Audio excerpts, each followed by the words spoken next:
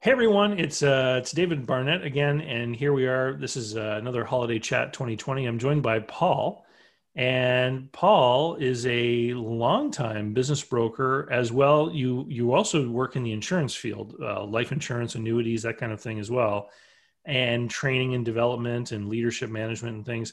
But Paul, you've just made a huge change in your life. Why don't you tell everyone what you've decided to do in reaction to the COVID crisis? Right. Well, I'll give COVID a little bit of accelerator credit for it. It's actually the joke that I told over the years is when I married my wife.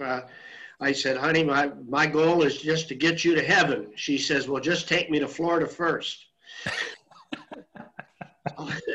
Over the years, she's been encouraging us to leave the Michigan area, and I've built all my businesses in Michigan over the last 40 years. And as you mentioned, David, I have interest in training, development, quality improvement, engineering systems, and leading all of those clients and making a dramatic change has been a struggle for me over the last few years. But I think Rachel and I were planning to make the move probably this coming winter. And then with the COVID changing things, I found myself doing all my consulting by Zoom call and by email and by fill in the blank contracts on the internet. And I've been very active on internet marketing for 10 years and engaged in it in every way I can be. And I came to the reality that, wait a minute, everything I'm doing now, I don't get to see my clients anymore. I can't go to their offices because they're trying to protect against the government's mandates in Michigan. Michigan is one of the most restrictive states, and every week there was a new rule. And so I couldn't really be anything more than a remote consultant at best. So we listed our house, our condominium for sale in October. We packed up and drove away at the end of October, and I've opened up our new permanent lifestyle in Florida. Awesome. And so you're still doing work with your Michigan clients and running your Michigan businesses, but you want to get something going down in Florida now too. Yes, that's exactly right. I still have some ongoing contracts, consulting contracts, advisory. I sit on a few board of directors, and I'm doing all that by Zoom and attending the meetings, and we're participating either over the phone or through mail on contract work. And we have a number of online businesses that we continue to run. So those are going, but starting a new lifestyle, and eventually we're going to be able to see and meet with people and talk with people and get back to community. And I need to start developing my community down here in Florida and make it as profitable and expansive as it can be. And I want to focus it on business brokering, finding the small and medium-sized business owners that would like to have assistance in the valuation of their business, planning their succession planning, maybe strategies to find the right buyers for their business, and do all the things that an intermediary would do to accelerate their own change. And I've done that up in Michigan for a number of different companies. I've done it for my many businesses. And that's what I want to do. And part of that is, of course, I have all of the credentials and licensing and contracts with some of the premier insurance and annuity and financial planning companies. So that's my interest going forward. Okay. And so you wanted to talk about some of the ideas or of ways that you could be meeting or generating this new client base in Florida. That's correct. I had been looking at, I had a call. I have a business broker friend, another college friend that's over in the east side of the state, and he's been doing many transactions in the landscape industry and farming community industry. And he had called me because he has a manufacturing client, and he wanted to know if I would help him do valuation of that particular business. And so I'm going to engage in that area. And I got to thinking about valuation as a way to prospect, as a way to help a business owner get a first look at what their business could be worth, because most of them don't know, and they don't know that they're going to have to detail it at some time. It isn't a fly-by-night valuation that's going to sell their business. There has to be some meat eventually behind it, but it's a good way to start a conversation. And then I recalled that you had, I think, a certified valuation specialist up in your area. And I know that you've been doing business brokering for years. So I thought this would be a great holiday call to get your insights on that. When I saw your email come through holiday, I jumped on it. So I wanted to talk about business valuation and how it can help the business owner who's selling, and the business buyer who's buying, and help in marketing too. Okay. So I'm not a certified business valuator. I'm a certified machinery and equipment appraiser. And I learned business valuation through doing the IBBA's CBI program. And so this is something I started back in 2008. I did that certification training. And so valuation is part of that training.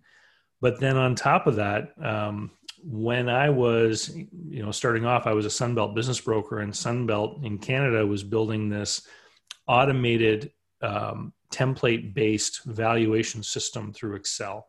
And it went through multiple iterations, and the people who developed that are still releasing new releases of that. So as that software was developing and growing, initially it didn't do the whole job, it did part of the job. And so there was a lot of training on the basics of every step that you take in order to do evaluation. And over the course of time, they kept automating more and more and more of those steps in that valuation tool. And so I've just been doing this for 12 years. And when I had my business brokerage open, I was producing what we called most probable selling price evaluations. And, with the experience of seeing the results, it helps to fine tune some of the more artistic elements that become involved in that process. And so eventually I was down to the point where most of the businesses were selling for between 5 and 10% of what the MPSP had said they would. And so to me, that was a really good confirmation that, there are numerical methodologies and mathematical processes at play, but then there are certain subjective elements that have to be introduced as well. And so that's the tough part. That's the tough part because, beauty is in the eye of the beholder, and some elements about a business are more attractive than others.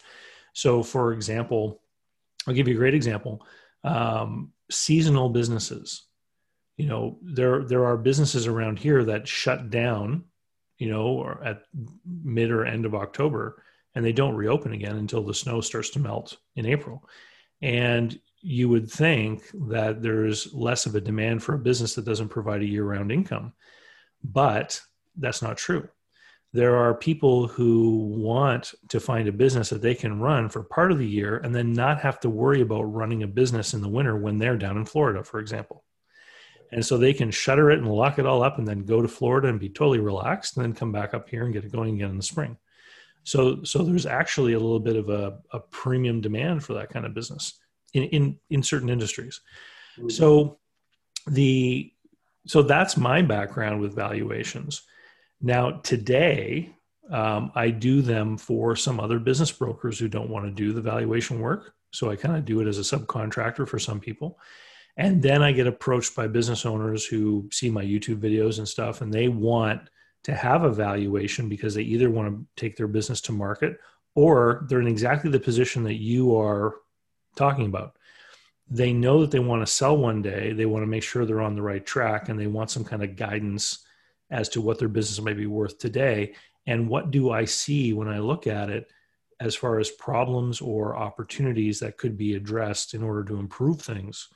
A lot of the times there are these bits of low-hanging fruit where it's a rather easy change to make, but it could have a very big impact on the net result of the valuation. One one of the things that I see most often are businesses that have way too much operating capital in them.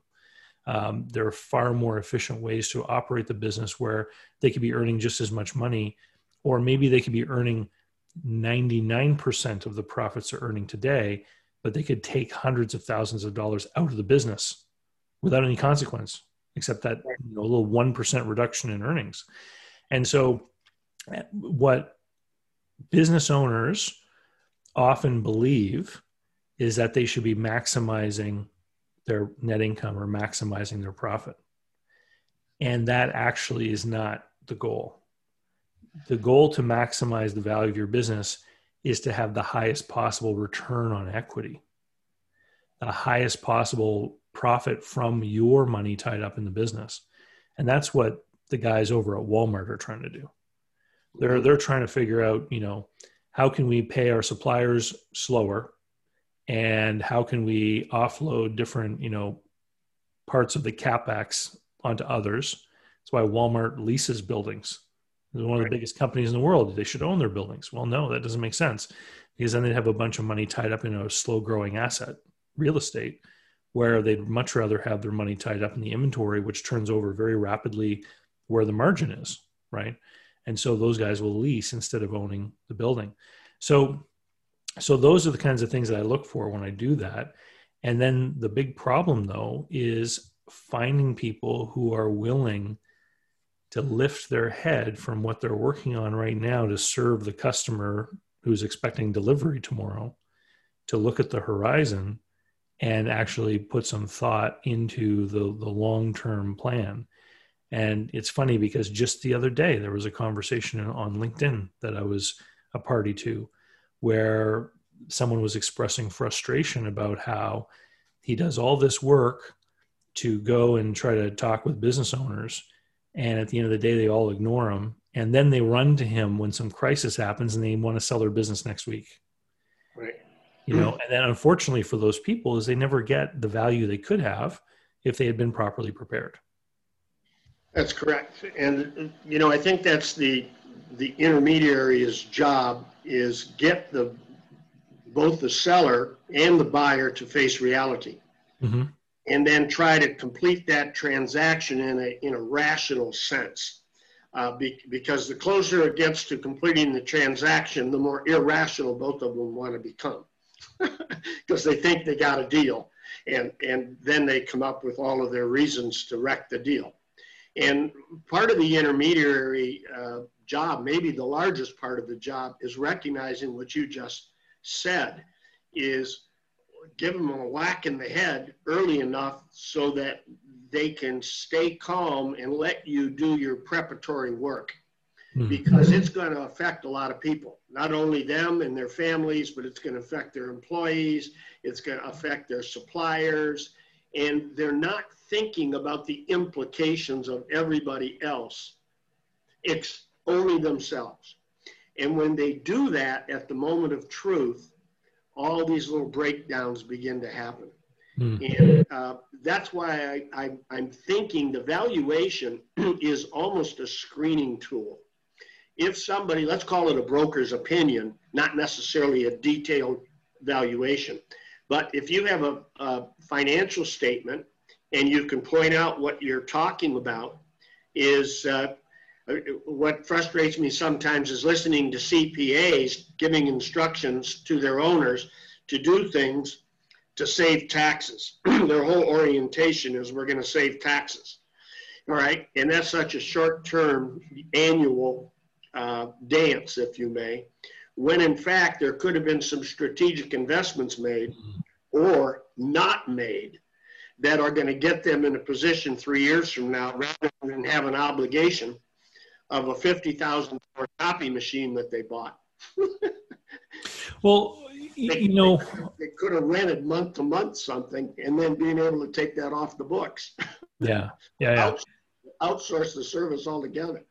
Well, and this is the thing that I see. Like I wrote an ebook that I give away for free online at 12 things to do before you consider selling your business. Well, one of the things is about capital assets. I've seen all kinds of businesses that'll have $100,000 piece of equipment that's used 3 times a year. Yep. And I'll say, why don't you just rent one whenever you need it?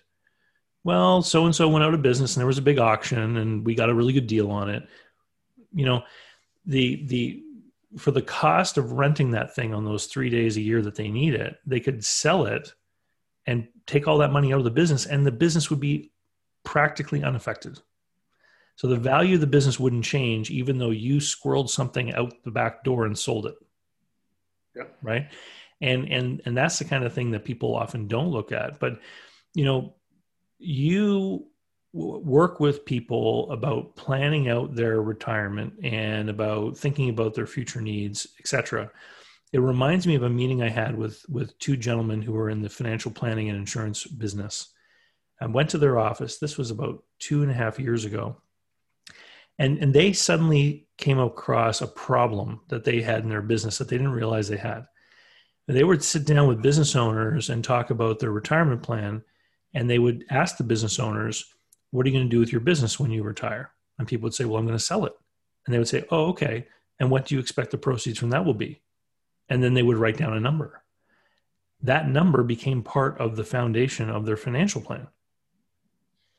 And most often, the business owners really had no idea what their business was worth or how to sell a business or if their business was even saleable. And so these financial planners started to realize, oh my God, we have this huge problem in that we have all these people who think that they have this certain financial plan in place, where in fact, one of the fundamental foundations on the bottom of this plan may not be true. And so they wanted to talk with me about doing some sessions to talk with business owners and to do some valuation work to give people a realistic idea of what it would be like for their exit and what they could realistically expect for their business, et cetera.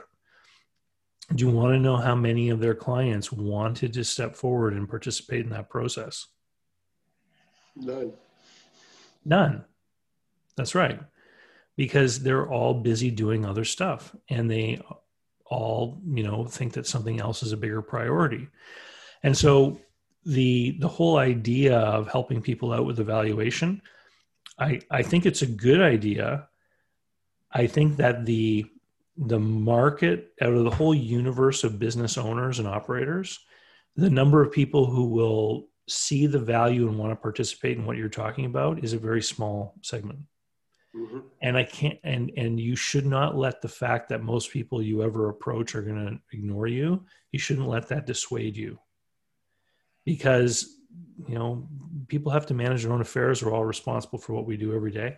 And if they're not going to pay attention to that, it's not your problem, right? I mean, you are creating an opportunity for them to take care of that.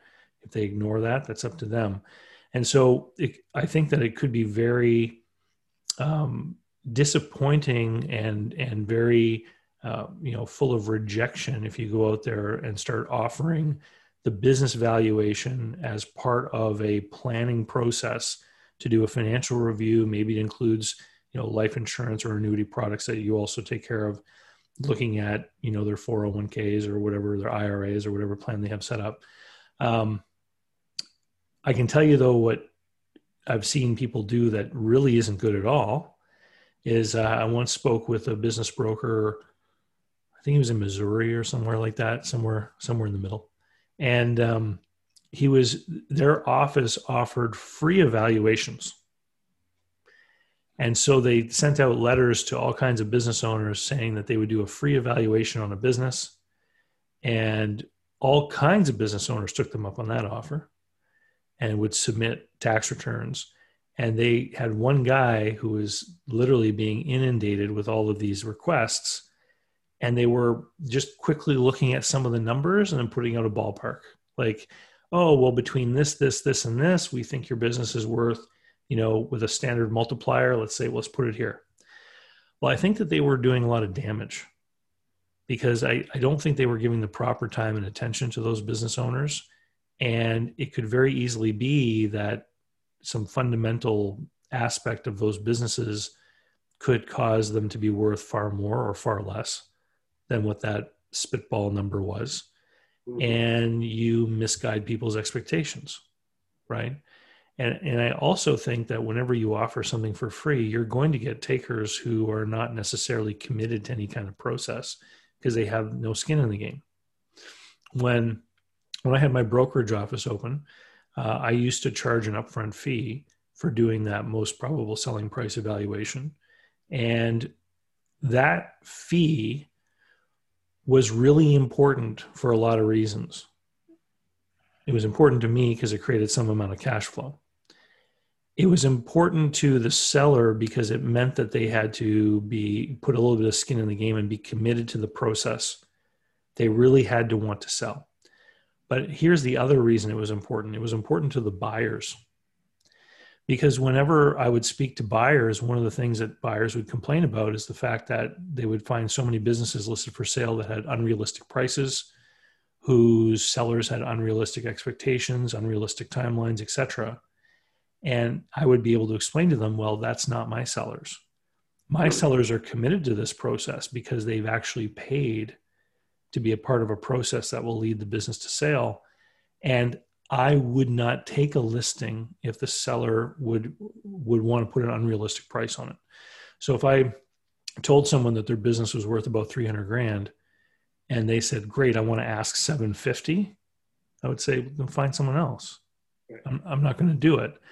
You know, if I said it's worth 300 and they said, well, do you think we could ask, 339? I say, yeah, we probably can.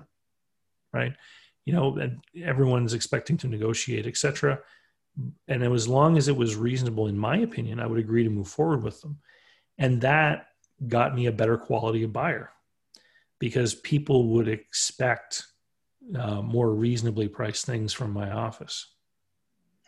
Yes, well, I agree with that approach, and I think you've identified a couple of things. Is one, let's call it the general prospecting of, hey, here's valuable information that you can get for free, is basically a lead. And that lead needs to be harshly qualified at the very beginning.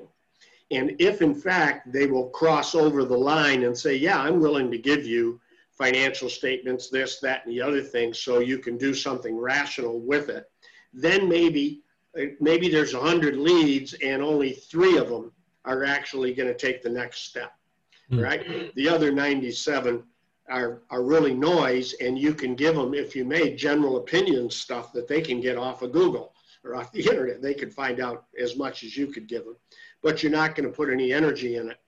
Then at the 3, which my thought was a mini qualification, and then say, if you need to do this right, you need to do, I'm going to refer to your book, the 12 things to get your business ready, all right? And if you're willing to do that, I'm willing to continue working with you. And the fee for that is, pick a number, 12,000, 24,000, whatever number it's going to be, and that will be part of our transaction cost fee eventually. I'll take it out of my transaction or something. Well, so that would be a process evaluation that I'm thinking might work. What's your reaction to that? Well, the whole idea of offering someone something for free as an enticement to talk with you more is sound. Like, it's well established as a great way to do marketing and promotion. I mean, on my website, howtosellmyownbusiness.com, that's where the ebook is, the 12 things to do before you consider selling your business. And so I'm saying to people here, download this, it's free and it's informative. And if you do these things, it's going to be helpful for you. And so you can easily produce some kind of document or something that you can promote. Hey, if you're thinking about selling your business one day, here is a document that you can have, which goes over a whole bunch of these things. And then in that document is where you talk about how a professional valuation can really be useful to them. And then you can say, it's not scary. It's not super expensive. It's done, I like to give people an idea, people don't know, is it a $10,000 thing or is it a $1,500 thing? Right. Right. Yeah, and so you gotta give them the focus. Yeah. So you can put in there and say, for most businesses, this is less than, I don't know, you can compare it to the cost of something people would know about, it's less than a cost. I hesitate to say less than the cost of an old used car, because people could still have a wide range of what that is. But you could say it's less than $1,500 for most clients, or for something like that. And I'll be able to show you how you can, my words escape me here, but how you can sort of recoup that cost or right. You get a return on that very investment. You don't even have to sell your business. Just having that information, having the guidance from a proper valuation, that takes it out of the personal opinion of the owner, turns it into maybe a market opinion or even an accountant's estimate. You know, if you give me 3 financial statements, I'll give you what an accountant's estimate would be on your assets and on your returns, and get it out of the dreamer category. The thing that I like, which I've done a lot over the years, is the improvement. I love identifying, oh, by the way, it seems to me you have 3 people in your administrative office when you could do it for 2 people in a computer. And if you made that change in the next year, your profitability would be much bigger and you'd get a higher return. So you could actually help them, or you ought to get rid of that copier or that extra machine or get rid of something here in the next 12 months, and your picture will look a lot better. Just 1 or 2 of those insights from a third party is enough to pay a return. Well, and you know, people sometimes dismiss these kinds of conversations. They go, well, how wrong can somebody be? Let me tell you about one I did a month ago. Okay. So I was approached by an intermediary in California who does not have a lot of experience selling businesses. And through a family connection, had an opportunity to sell a business for someone and decided they were going to go for it. They were going to sell the business. The problem they were struggling with is that the intermediary wanted to list the business for sale for $1.5 million. The seller was concerned that they were leaving too much money on the table. He wanted to list it for $2 million. So they agreed that they would get somebody else to value the business. And they went online and they found some of my YouTube videos and they liked me and they wanted me to do it. My MPSP on the business came back at $380,000. So these guys were arguing between 1.5 and 2 million. And basically my evaluation came in at like 1/5 of the money, which, you know, how can you be so far off? Easy. The business had a lot of capital equipment, or a lot of expensive trucks, pieces of machinery, etc. And when people look at that, they're like, well, it's got to be worth more than the stuff, because we have the stuff, but we also have the customers, and we have the clients, and we have, you know, the regular customers and everything. But the fact of the matter is the stuff doesn't matter. The buyer's buying the cash flow, right? The buyer's buying the cash flow. And so I identified a whole list of things. I was like, number one, do you need all this stuff to do the level of business that you're doing? I also found out, one of the things I did is I benchmarked the business. And so I said, did you know that on average, your competitors are making more net income out of the same level of sales than you are? So your gross margins probably aren't right. You know, there probably is room to increase you know, your pricing. Now, the caveat to that is that these guys are in California. And so the problem with California, whenever you're operating anything that burns fuel, is that you've got all these different emission standards and things that add to the cost. And so that could be one of the reasons why he's not making as much money with the same sales, because he's got more invested in equipment and things to meet those emission standards. It costs him more to do the business. And then normally a business owner would think, if I had to pay more for my machinery because I have to meet these emission standards, that makes my business worth more. But the fact of the matter is, what has happened is government rules have caused you to spend more money, but the market won't bear a higher pricing, which means your cash flow is lower, which means the business is worth less. So the government regulation has made your business worth less. Nobody likes to hear that. No. Right? And how so did they respond to your analysis? As they say, sounds like one of those projects you want to be paid for up front. how did he respond? He said, what do I need to get the cash flow up to so that it will be worth $2 million? Good for him. Good for him. That's right. the right answer. And I gave him some ideas, but I mean, this fellow had been working for 20 years on this, right? But had never done anything like this before. Mm-hmm. And so, like most business owners, you're paying the bills, you're paying for the upkeep and repair on equipment, you're paying for maintenance, you're paying your employees, you're doing all that stuff, you're running a good business, you're taking home a paycheck. At the end of the week, you can sit down and then start to do your own CFO work, analyzing the return on equity in your own business, or you can crack open a cold one mm-hmm. and relax a little bit. And for people that work hard all the time, the year is really appealing. Right? Well, I think you're pointing out again. Go back to what you said before. Don't be discouraged that very few people respond to mm-hmm. needing evaluation.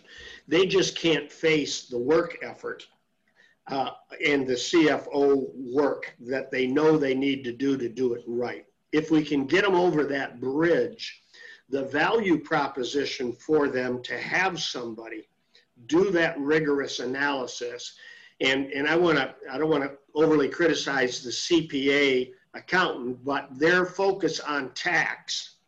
I've always, over my manufacturing consulting days, have had to reorient the owners to their focus on operational profitability.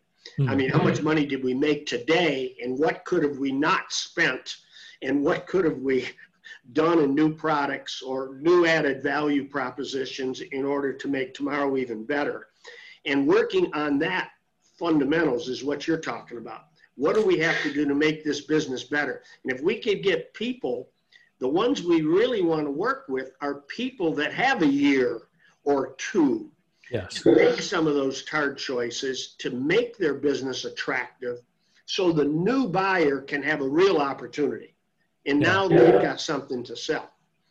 Well, and the thing too, and this is one of the conversations I have a lot with people, is that, when people think about numbers and they think about business numbers, people relate that with CPAs. They're the accountants or the people that make the numbers. Most CPAs spend all of their time preparing tax returns and creating financial statements. CPAs are historians.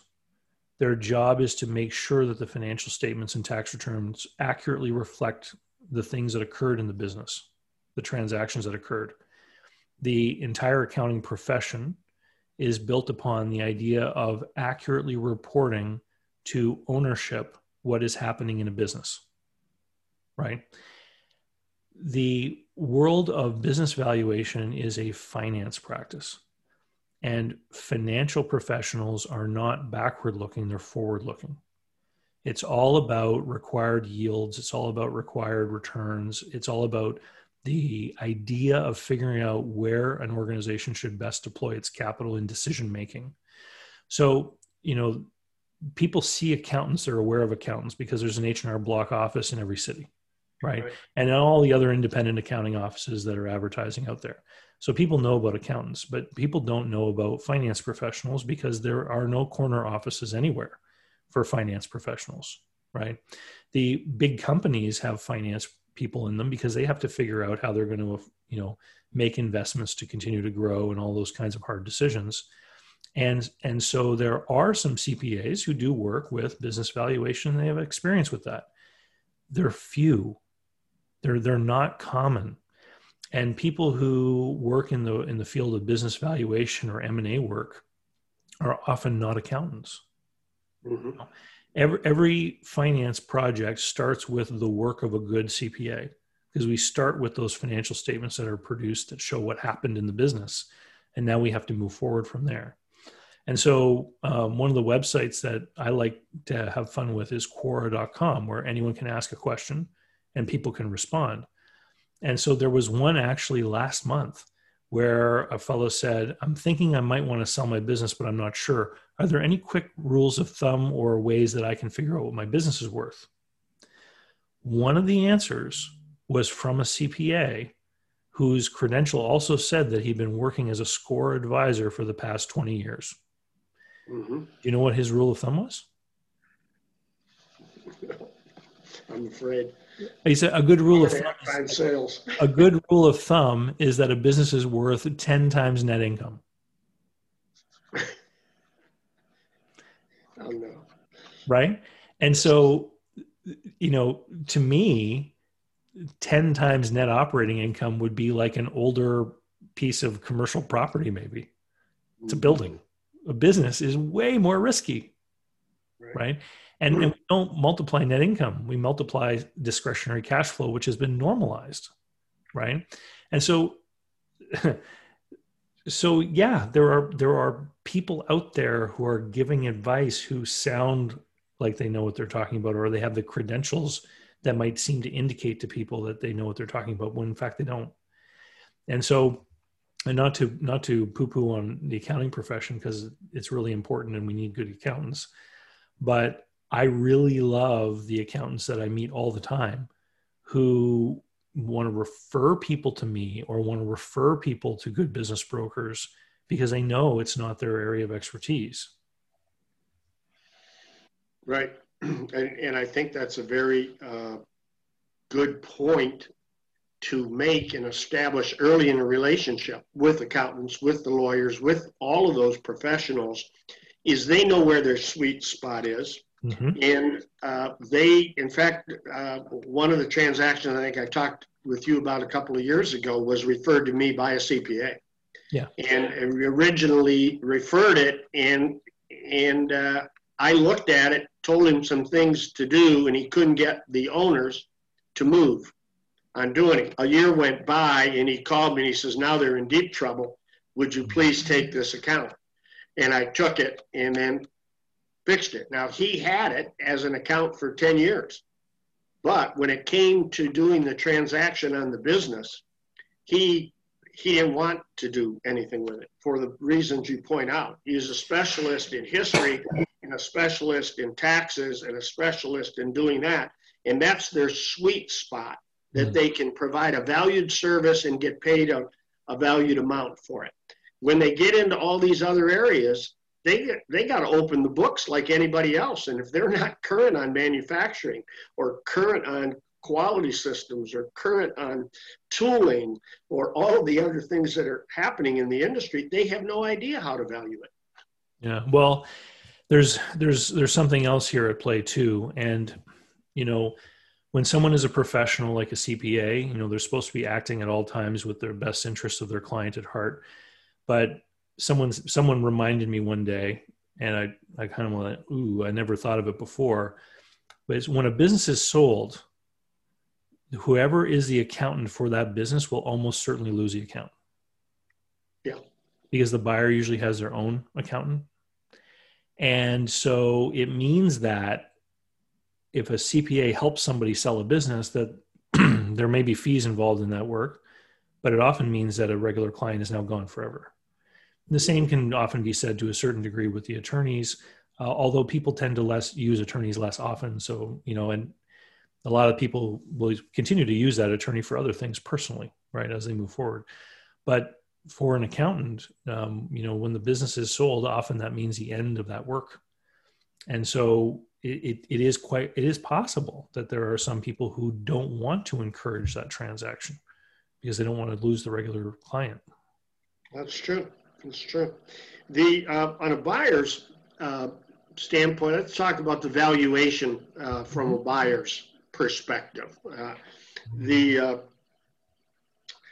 What I try to do is along the lines of what you were indicating before. You take the client.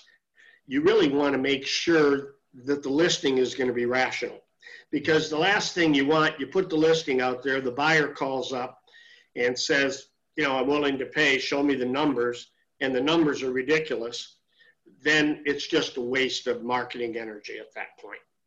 And so I think educating a seller on the aspects of what a buyer is going to be looking for or requiring, either the buyer if they're knowledgeable, or the buyer if they're looking for a job, for the buyer, if they're being represented by their banks or CPA, or a buyer that's going to be doing SBA financing. These are all aspects that need to be addressed, both with the buyer and the seller, because if we can't get everything established that's going to meet all those requirements, the transaction's not going to happen. Well, a lot of this has to do with the fact that the sellers don't sell their business all the time.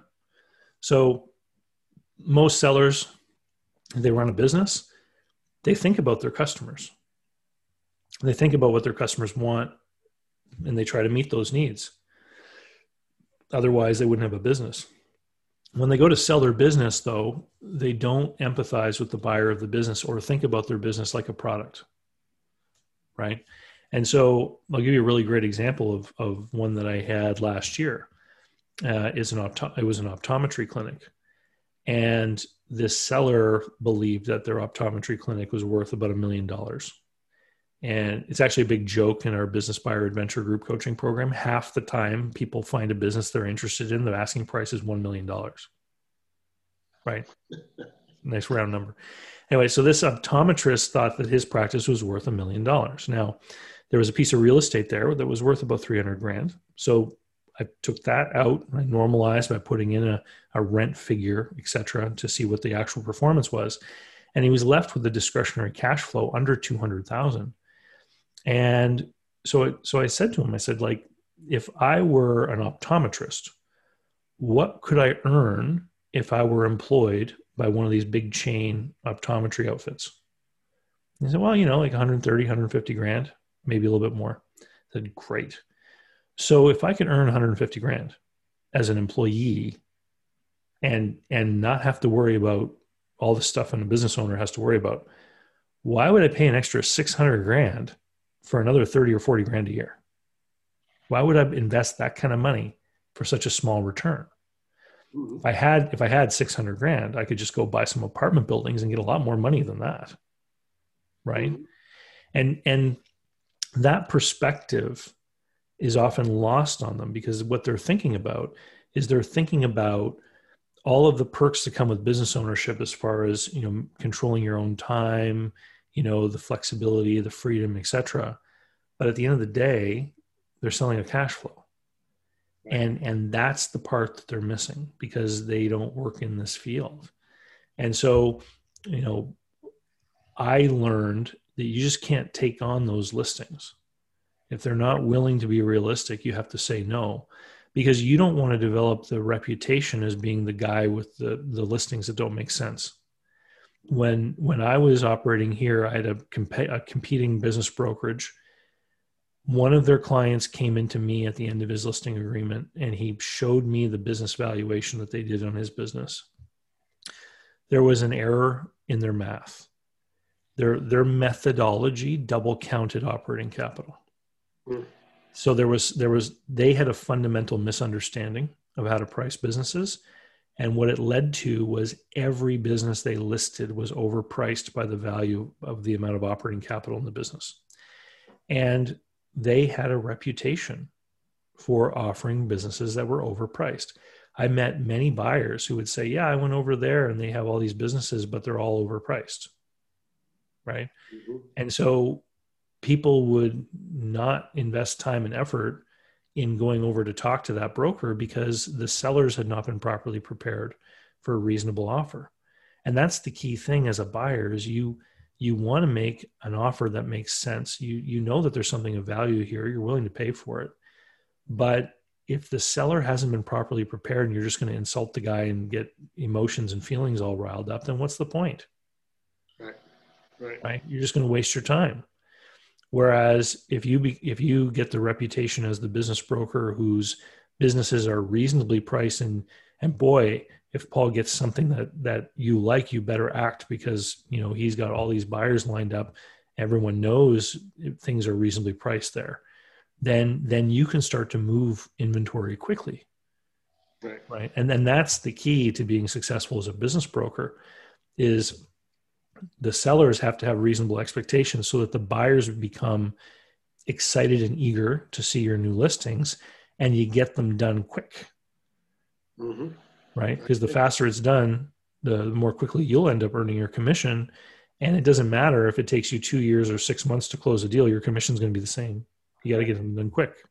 Well, I think that's a very, very important aspect, because it's a win-win-win. The seller wins, the buyer wins, and the broker or intermediary wins. The bank wins, the lawyers wins, the CP, everybody wins, because it's efficient, it's accelerated, it's rational, and they know going in, when I'm dealing with this person, I know everything's going to be clean from the very beginning. I know the transactions that I did over the last couple of years with particular lawyers or whatever, man, we never had any serious problems, because they knew when I said something, that was going to be absolutely what the document said. Mm-hmm. And vice versa. When I asked for a certain clause or whatever, I knew exactly that clause was going to come back the way it had to serve both buyer and seller. And so when you get that momentum going, I think it's very valuable. You know, I want to throw this one inquiry out that I think you'll have some insights on. What I'm going to call the seller who's still in love with his or her business. And they want to sell the business, but they have this model of perfection that the buyer needs to look like them, act like them, treat customers like them, fully understand how totally valuable this business is, that it's been uniquely developed over the last 20 years. And it's such a genius enterprise that these are the people that need to buy it. If you may, instructing the intermediary of this very narrow audience they're willing to sell to for the reasons they're willing to sell. And I challenge that, because I have to take a deep breath and then try to get them into the conversation of, can you let go of this business? Because the person or persons that are buying it may buy part of it, all of it, may be buying it for a wholly different reason than you care to sell it for, et cetera, et cetera. So let's talk about those ideas, because that's where a lot of emotion is and a lot of the fireworks can happen. Yeah. So when I presented my MPSP, I would always talk about two different types of buyers, a financial and a strategic buyer. And they could express certain desires like what you just outlined. You know, I want to sell it to this kind of person. And then when I was describing that kind of buyer, I'd say, this is the buyer you were just talking about. You know, this is what they would look like. And then I would explain what we can expect from that buyer.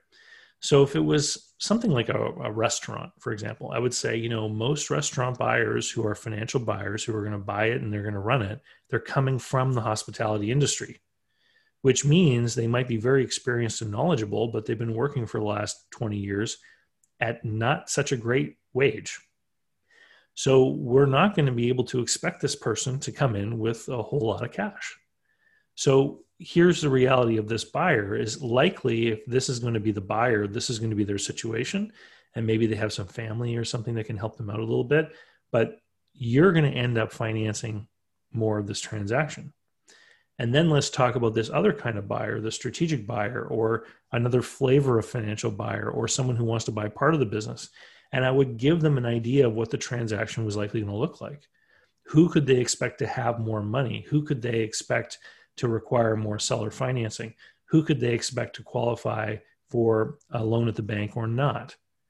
And so what I would try to do is try to create a painting of these different scenarios and what was going to be required of them in these different scenarios. And what I found would happen is that if they were hell-bent on a certain kind of buyer, and after a while, when they realized, if that's the kind of buyer I'm going to wait for, then it means I'm probably going to have to finance a bigger part of the deal. Mm-hmm. Eventually, they would soften up to the idea of exploring other types of buyers. And believe it or not, the one thing that I always ran into the most resistance over were business owners who owned the building that their business was located in. A lot of them flat out refused any kind of idea of selling the business and becoming the landlord. They wanted to sell it all and walk away. And I would explain to them, like, well, now you're looking for someone that not only has a down payment on the business, but has a down payment on the building, and who the banker believes can run the business successfully because now the mortgage is tied to that same set of cash flows. Right. So now the bank's going to have an even higher level of scrutiny over who this buyer is. So now we need someone with industry experience who has enough of a down payment for the business and has enough down payment for the building. And what it does, I would use the example of a pyramid. I would say, how many people are out there trying to buy a business who have 50 grand in the bank? Well, there's this many. And then, I'd hold my hands out wide and I would say, now how many buyers out there have 500 grand in the bank? And it's a much smaller point at the top of the pyramid. And so by making the business accessible to a larger pool of buyers, we're going to shorten the time. And so eventually I would be able to get most of them to agree to the idea of selling the business and becoming the landlord. And I would explain, like, once the business is sold, the business is the hard part. Once the business is sold, now you got someone paying rent. Maybe you get them to sign a 10-year lease or something. Now you can enjoy the passive income of collecting the rent. And after 2 years have gone by, they'll have the financial statements they need to then go and convince the bank to give them a mortgage. So maybe they buy the building in 2 years' time. Or you can approach one of these real estate investment trusts who just want to collect rent. They'll buy the building with the tenant already in place. And so you sell the business to one party, and then a little while later, you sell the building to another party. It's not going to be a really tough thing, but it's not going to be what you think it should be. And one guy I had, stubbornly refused the idea of selling the business without the building. And that particular guy, I had his business listed for 3 years. It took 3 years to finally find the right guy. Two other people made offers, but were never able to get the bank financing. One guy made an offer and did get bank financing, but not to the right degree. And the seller wasn't willing to finance as much as he needed. So that deal fell apart. What we had to wait for, this was a restaurant, so risky industry. The guy owned the building in an expensive place on a big, busy commercial street. And so what we had to wait for was a former franchisee whose business unfortunately burned down because a neighboring business caught fire. And this guy had 20 years experience operating in a food service franchise and a big fat insurance company check. Perfect. And he was able to qualify for the bank financing because he was the right kind of operator. The bank was satisfied he would do okay. He had the right amount of down payment. But that guy is like a 1 in a million guy. Yeah. It took 3 years to wait for somebody, or for the misfortune of his neighbor to burn down and destroy his business. I think you just triggered a thought on how dramatic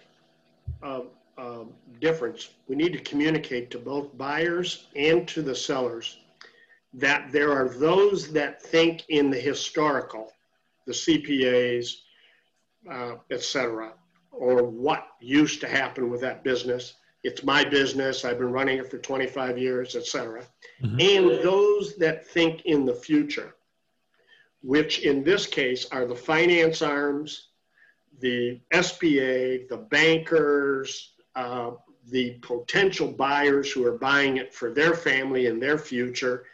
And as an intermediary, all we're really trying to do is continue to picture the future for the buyers so that it's an attractive enough future and it's an enabled future that they can get financial support for and customer support to carry that future. And don't let whatever happened with that business in the past cloud the future. And getting a line between those. Yeah. Keeping either buyer or seller from concentrating on the past, keeping them looking towards the future. Well, the fella in California The one thing he said to me at the end of my presentation when I came up with that $380,000 figure is he said, I've worked too hard for the last 20 years to sell it for that. And I think that statement summarizes what a lot of sellers are going through, is that when they think about the value of their business, they think about all the work they did. You know, a lot of these people started the business. So maybe in the first few years, they worked 80 hours a week and took very little home for pay, right? And always trying to cover the gaps when there wasn't enough revenue coming in through their own efforts and labor, right? And they looked at that as an investment of sweat equity, because that's what the experts call it. You know, oh, you're in sweat equity in the business. And they think that that sweat equity is worth something. They think that literally it's like, buying shares or investing in like there's somehow on the balance sheet, there's a place for sweat, and that this sweat will grow at compound rate over the course of time, and someone's going to pay them for it. In reality, all the buyer is willing to pay for is the cash flow that the buyer is going to enjoy. And the reason they're going to buy the business is because they think that they can do something with it, maybe even more. Right. And so that price is based on performance at the time of sale. Another instance where I run into this around these parts is that we've got some businesses where, great granddaddy started them. It's like 100-year tradition of whatever and Sons business. And people feel that history, that tradition is worth something. And I have to say to them, like, well, does it let you charge 10% more? Because then it would be worth something, Well, that's right. How big is your brand? Yeah. If your brand's Tiffany, I guess it's okay. You can value it. Right? Brand and history lets Coca-Cola sell sugary, fizzy water for more than other people. So yeah, in that case, their history and their brand is worth something. But, for most of these businesses, that's not the case. No. And, the other thought that as a valuation comparison, getting people to understand that the cash flow of this business and therefore its value is one statement. And then if you wanted to have this business and start all over, what would you have to do to create that cash flow? Because that still is an alternate. Fine, if you don't want to buy this business at that cash flow, I guess you could start from scratch and generate the cash flow. That also is instructive to the seller. It is, why would, let's pick a name, why would you want to start a laundry services company? Right? You think your business is worth $250,000. Somebody can get a contract with people that process laundry, go out and buy themselves one of those brand new white trucks, and they're in the business, and they can generate as much cash flow as you're generating. Well, the only difference there is getting the customers, right? Correct. And so, but at a certain point, with the question I ask some people is, I'll say, well, if I wanted to replicate this business, what would it cost me to set it up? And then how much money would I have to lose until I got to the point where I had enough customers? Right. And if it's significantly lower than the asking price, it's just another reason not to make the investment. I'm not saying it's a reason to start a business. I firmly believe that, starting a business is full of so many unknowns. It's far, far riskier than buying one. But it's just another method of looking at something to reinforce the idea that it's overpriced, for example. Right. That's good. All right. Well, in my notes, I would just throw out what are the uses that I've thought about for having a valuation. And one we mentioned is a prospect tool. I guess it's good from a conversation standpoint, getting a potential buyers and sellers to discuss facts rather than dreams and fishing.